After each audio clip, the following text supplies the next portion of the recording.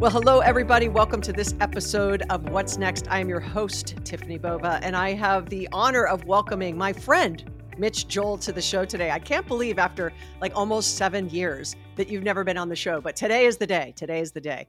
Mitch Joel is the co-founder of Thinkers One, which we're going to talk about, a platform that empowers companies with personalized and bite-sized thought leadership from the best thinkers in the world.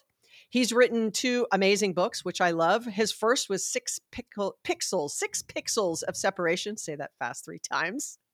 Named after his successful blog and podcast. It's a business bestseller. His second book, Control Alt Delete, was named one of the best business books of 2013 by Amazon. He's just an all-around great guy. Welcome to the show, Mitch. Oh my God, I'm here with Tiffany Bova. How excited am I? And by the way, just so you know, my third book, not yet written, is going to be called Six Pickles of Separation. It's a cooking book. You're going to love it. I promise. 6 Pixels of Separation. Yeah. There we go. You know, I often joke when I meet somebody and then it's that 6 degrees of separation that I will say 6 pixels of separation. Marketing works. Marketing works. All right. All right. So we're going to start off with my infamous bullish and bearish. I ask you a couple questions. You let me know if you're bullish or bearish. Are you ready? Yeah, let's do this. I love it. All right. The first one, an AI bass player, bullish or bearish? Oh, I am very bullish on this. I've actually seen some incredible early demo apps for music productions. They call them DAWs, digital audio workstations, which is where producers and recorders spend their time creating music. And some of the integration of generative AI tools is mind-blowing. Like telling it, I want more hi-hat, more cowbell would be a great one too, I think, actually, now that I think about it. So do I believe that there will be this type of technology? I think it's already here and it's just simmering on the stove. So very, very bullish on anything like that. All right. Next one, bullish or bearish? Public libraries. Very bullish. Probably did some research, and you know that I'm just literally finished my mandate as the president of the executive council of my local public library during the pandemic. I did a video show where I interviewed members of the community. We have a pretty amazing community. I think that libraries are the ultimate third space, and I'm willing to even bet that people who are really thinking about offices for smaller groups might be leveraging libraries as that third space. And for me, there is no better third space in my life when I don't want to come to the physical office or work from home. You will always find me in the local public library. Even when I travel to cities, I'm such a nerd, I actually go touring public libraries. That's how big of a nerd I am. Okay, what's your favorite public library? I'm going to diverge from my rules and ask another question within bullish and bearish. Go. It's a tough one, but I will say for location and just really opening your mind to libraries not being about like, be quiet and being lively places, the Boston Public Library is pretty amazing because you walk in, there's a bakery, there's the local radio station that actually records live in that. So it just has you do this 180 around this idea that libraries are quiet and hushed. And if you're staying in that area, which most people who visit Boston are, again, great place to go work if you're tired of staring at your hotel furniture. Love that. All right, the third one, bullish and bearish. Are you ready? Yeah, let's go. Supersonic travel. Oh, please. If you could say to me, like, really, Mitch, what would you love in life besides a PJ, like having a private jet, which is out of the domain right now based off of my speaking fees? I would say I want the transporter technology from Star Trek. So if I have to take a happy middle ground, it's going to be supersonic jets. Get me anywhere in 45 minutes or less. You have my loyalty and undivided attention. So I'm taking that as a bullish. Oh yeah, full on. Okay. Yeah. I got three bullish. I feel like that was a success. I'm a tech optimist. Are you really shocked by this? No, I'm not. Okay. I'm not. Yeah. Well, listen, you spend a ton of time in talking with, advising, conversing with people around this wide range of topics. And I know you have a ton of thoughts around ChatGPT and AI, but I'm going to get a little specific. ChatGPT for marketers, let's start there, because I know that it's kind of been this, wow, it's this tool we didn't know we had, where a lot of this technology has been around for a minute. It's just now kind of made it to the consumer zeitgeist, if you will. But where do you think that marketers specifically have an opportunity for ChatGPT? There's no doubt that when I think about AI and what I'll call the commercialization of it, because I think you and I know that the actual B2B or back office commercialization of AI has been going on for, we'll call it under a decade, but probably in the 5 year space in terms of there being hygienic enough data to really make this effective for larger institutions that could afford to implement this. This shift to me feels as big as when I had the first web browser put in front of me, and going back before that, maybe even the first modem, going before about that, maybe the first personal computer, then going forward, things like the advent of social media or a smartphone. The iPhone would be the trademark you'd probably use in that case. So there is no doubt that what we are living through is both an exponential shift in how marketing or any other occupation gets done. There's no doubt that when you look at it exponentially, what you're seeing inside of it is this tool that, even with an exponential acceptance by consumers of it, its ability to get better and better at a speed of which none of us are used to is also transformative. I'm at the point, and it's staggering to say this, where we're recording this in April of 2023. In January of 2023, I was somewhat stepping back from self marketing and social media and just got tired of the whole promote, promote, promote. And by integrating some of these tools, ChatGPT being one of them, it's completely transformed my workflow. And now, whether it's text, images, audio, or video, there's not a component of it where I don't have AI as my co-pilot. So there's this general sentiment that you and I have been talking about, this idea that AI will replace X, Y, Z. I saw Dan Martell, who's an author and a coach and works with SaaS businesses, say this, but then I saw it in other places, so I don't know who sourced it, but it's not that AI is going to replace marketers. It's that somebody who knows how to use AI is going to replace marketers. And for me, just even seeing it, how it's really injected itself into every component of the things that I create that are both produced for the public or not, I can't think of any technology that permeated my workflow that fast and that effectively. I can also look at it and think to the thousands of people I wound up hiring over the course of my career running an agency. And I can tell you that it has, within a swath, fundamentally replaced any junior person I would have hired and does the work really, really effectively. I laughingly say that because it just really listens to instructions quite well. Well, I have played with Chat GPT a little bit, and more over probably the last 6 or 8 months than I did probably obviously before that. And I see the value for sure. But what I also always go back to, and I'd love your opinion on this, is I remember when that kind of, we're going to automate marketing and selling, right? We are going to blast these quote unquote personalized messages, through some social media platform. Let's just pick like LinkedIn as an example. I don't know about you, but I get these in-mail messages of people trying to sell me CRM. It's like, well, if you spent 5 seconds on my profile, you'd see I work at Salesforce. Probably not a good pitch for me. I mean, unless you work at Salesforce and try to sell me Salesforce, probably equally bad. Or it's, do you want to buy leads? Or I have this great startup. We're looking for investors. Maybe, right? But it kind of misses the mark. And so I always used to say, a decade ago when this started to become much more prevalent, that kind of social selling became the next training ground, if you will, was if you're not good offline, getting the amplification using technology is worse. And so I kind of feel like that with ChatGPT, right? Maybe the information is 90% correct and 10% not correct. Maybe it's 70 or 30. Maybe there's one really important point that isn't correct.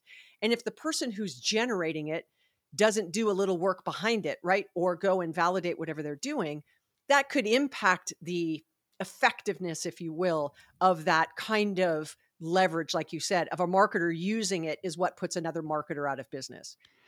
Yeah, there's two thoughts that I have when you say that. One is any great technology works best when it's invisible to the public face or the consumer. And I would challenge anybody to listen to my podcast or read anything I've written and you tell me what's me and what's the AI, you will not be able to. And I'm literally talking about the AI creating my own voice in places in my audio podcast. So one aspect is it needs to fundamentally be invisible. Two is this replacement ideology has never really functioned with me. If you go back to the early days of even my first book and when I started blogging in 2003 or whenever it was, everybody was talking about how social is going to destroy advertising or media as we know it. And my sentiment has always been the same, is everything is with, not instead of. And what I would push back on is say, look, the people who have used these CRMs really, really effectively are the ones where it feels invisible and they're using it in a way where it's very, very effective. My biggest lesson from running a digital marketing agency for as many decades as I did is the brands that do this the best are not the ones talking about it. They're simply doing it. And so whenever I see these other stories or people saying you should do this or shouldn't do this, I know because I was in the weeds with these clients that are large brands that were very effectively spamming you in a much better way. Yeah, because I think it goes back to, I often speak with clients about this topic of, I'm going to get in the weeds for just a second, but the average salesperson spends about 28% of their time selling. That's it. And so I know there's a lot of ways in which you could increase the amount of time they were doing those high value client interactions.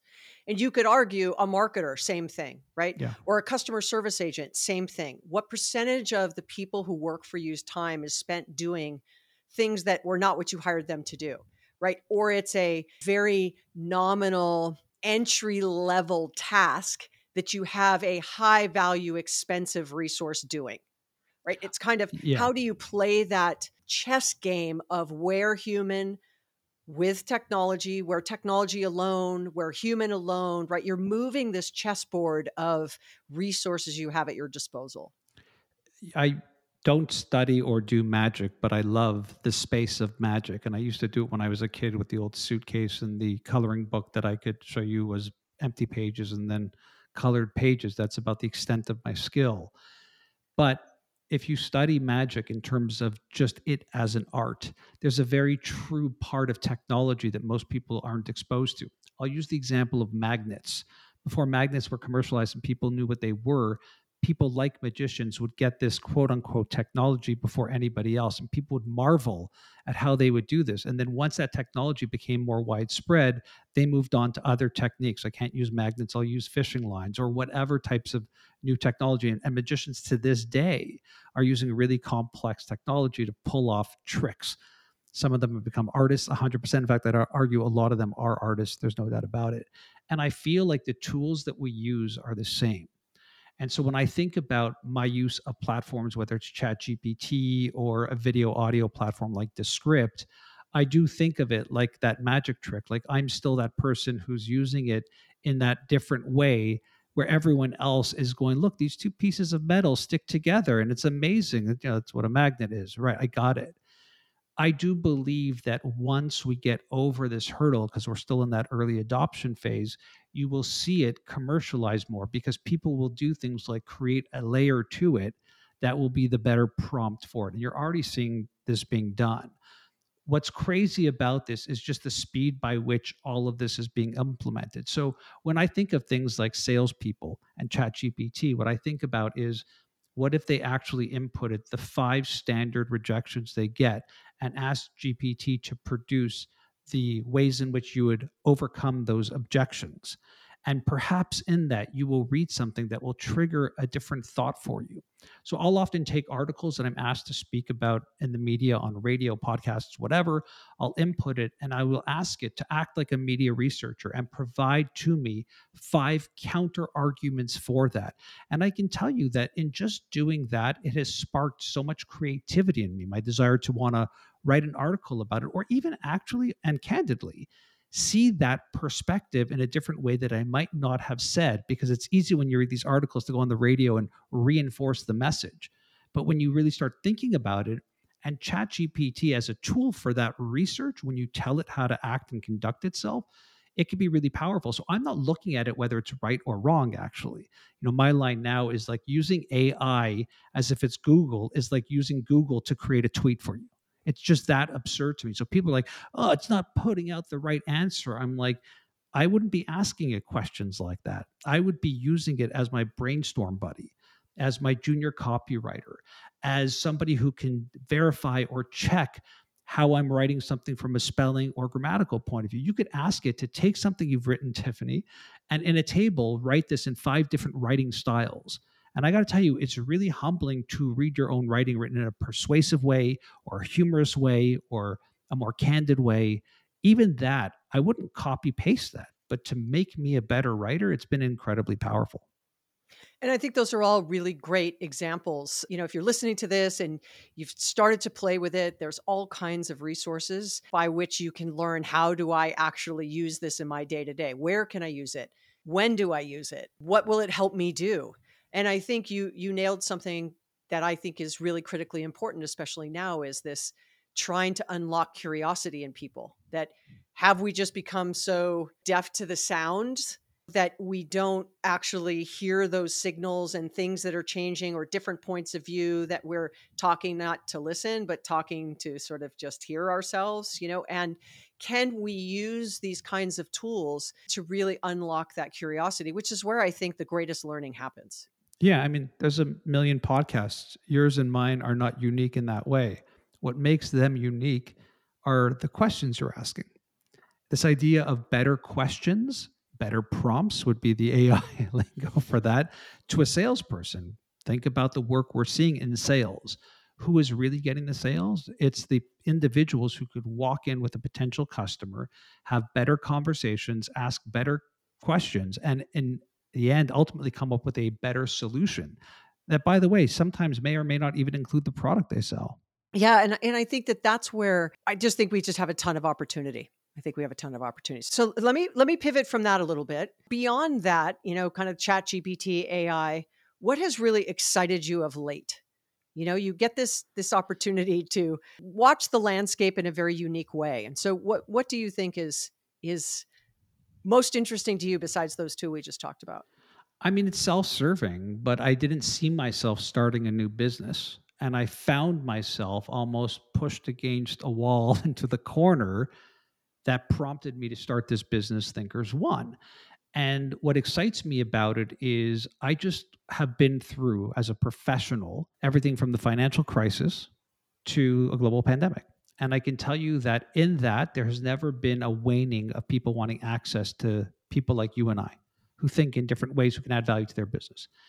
For me, what is very exciting is the fact that these tools, video, audio, the stuff we're using to record this, have become so commonplace that now people that are typically only accessible at the big customer summit or the big annual event, we have decentralized and democratized that. And so, yes, it's a business for profit, but from a social perspective, I love the fact that myself and my peers can now be accessible to everyday meetings in a world where, hello, who wrote the book on EX that is now there, your book really resonates with. It's like you have to figure out how to surprise and delight your team members and give them tools. So one is I love that. And then two is when you do things like this, it's also accessible to smaller startups, nonprofits, NGOs, departments that typically don't have that. And again, whether it's Thinkers One or other ways in which we're doing that, I think technology's facilitation of making stuff like the way we think accessible is really, really profound. And, it's why I'm also very bullish on your book. And I'm not just saying that because we're here, but I see that there's things happening in the zeitgeist for people like you and I that really understand that we're not going to move forward if we don't treat our employees and team members with that level of respect and appreciation and need like we do our customers. So, when your book came across my desk, I was kind of taken aback going, this is exactly what I'm talking about. So I love this space that you and I are both occupying right now. Yeah, and I think what's been great is on the backside of a very difficult and stressful and anxious time through the pandemic, we came out the other side, depending on where you're listening to this in the world, right? You're in different phases of that comment. But we are starting to have conversations we were not having sort of pre-pandemic, just about flexibility of work, where we work, how we work, kind of success from anywhere, using tools, giving a little bit of time back to someone's day versus sitting in a car. I'm in Los Angeles, and when I used to have to drive to downtown, I've worked from home for almost 18 years, but when I used to have to drive downtown, it was an hour so it was 2 hours a day. And when I was working at my job prior to working for Gartner, it was almost an hour and a half each way. I was 3 hours a day in a car. Like literally, I would do my team calls, but what a waste of time. I couldn't get myself around that, like, let me work from home. It was just too early. So I feel like even flexibility for how people buy, where they buy, what tools they use, where people work, how they collaborate. It's asking really great questions. I hope we don't snap back to some of the bad habits because it's uncomfortable. Change is uncomfortable and hard, but I'm hopeful that we hang on to some of the things that we learned that have really showed promise. Yeah, and one of the lessons I took from your book, which again was like a moment of highlight for me with Thinkers One, is if you're doing things that work, whether everybody is physically there, some are hybrid or it's remote, that's going to be the win. Like I hear your story and I laugh because here I sit in my physical office space, which is an 8-minute walk from my physical house. And people would say, well, you've got a great home office. Why would you work from? I need that separation. And I think what I hear, and I had that even in our conversation that we had for my podcast, is we really have redefined the word work. And the word work, even in context of our culture and our company, if we're working together, is completely redefined by the jobs that the people keep in that company. And this challenge of this employee experience, I think, is now magnified in this idea that we just can't simply say this is our culture. I think the culture is going to really be predetermined by not only how we decide to show up, but who in the organization has to show up and when. And by the way, I don't think that this is easy.